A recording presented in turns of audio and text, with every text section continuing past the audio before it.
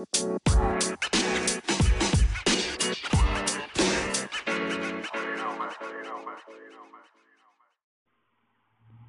I just wanted to discuss something real quick. Talking about taking stop loss or taking a loss every now and then. Every now and then you get invested in a play. This is on the clock, like I discussed the other day. Companies don't always have the best intentions.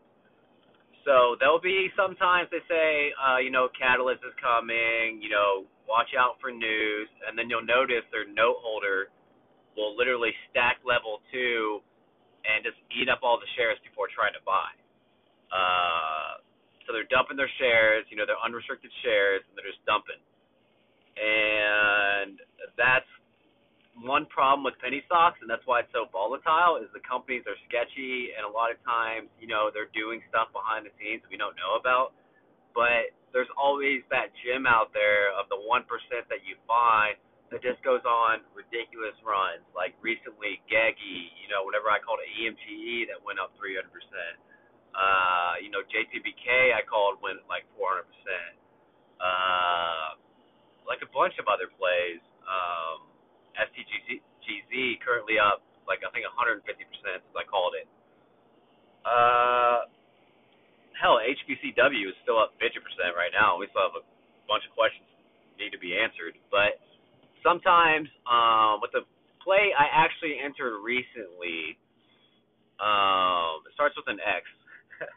But anyway, I entered the trade and everything looked good. They said news was coming and whatnot.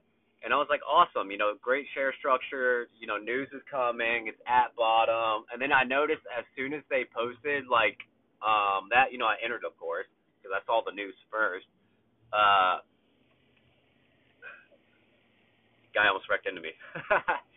But I saw the news first, and I noticed their note holder, there was so much volume that day. That play would have went up 100% that one day with that volume. Not a doubt in my mind.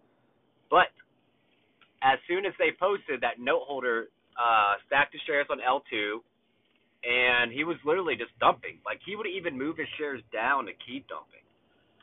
So at some point, you just have to address a ticker and look at it and be like, this guy's not going to let it move, or it's not moving, it's not volume.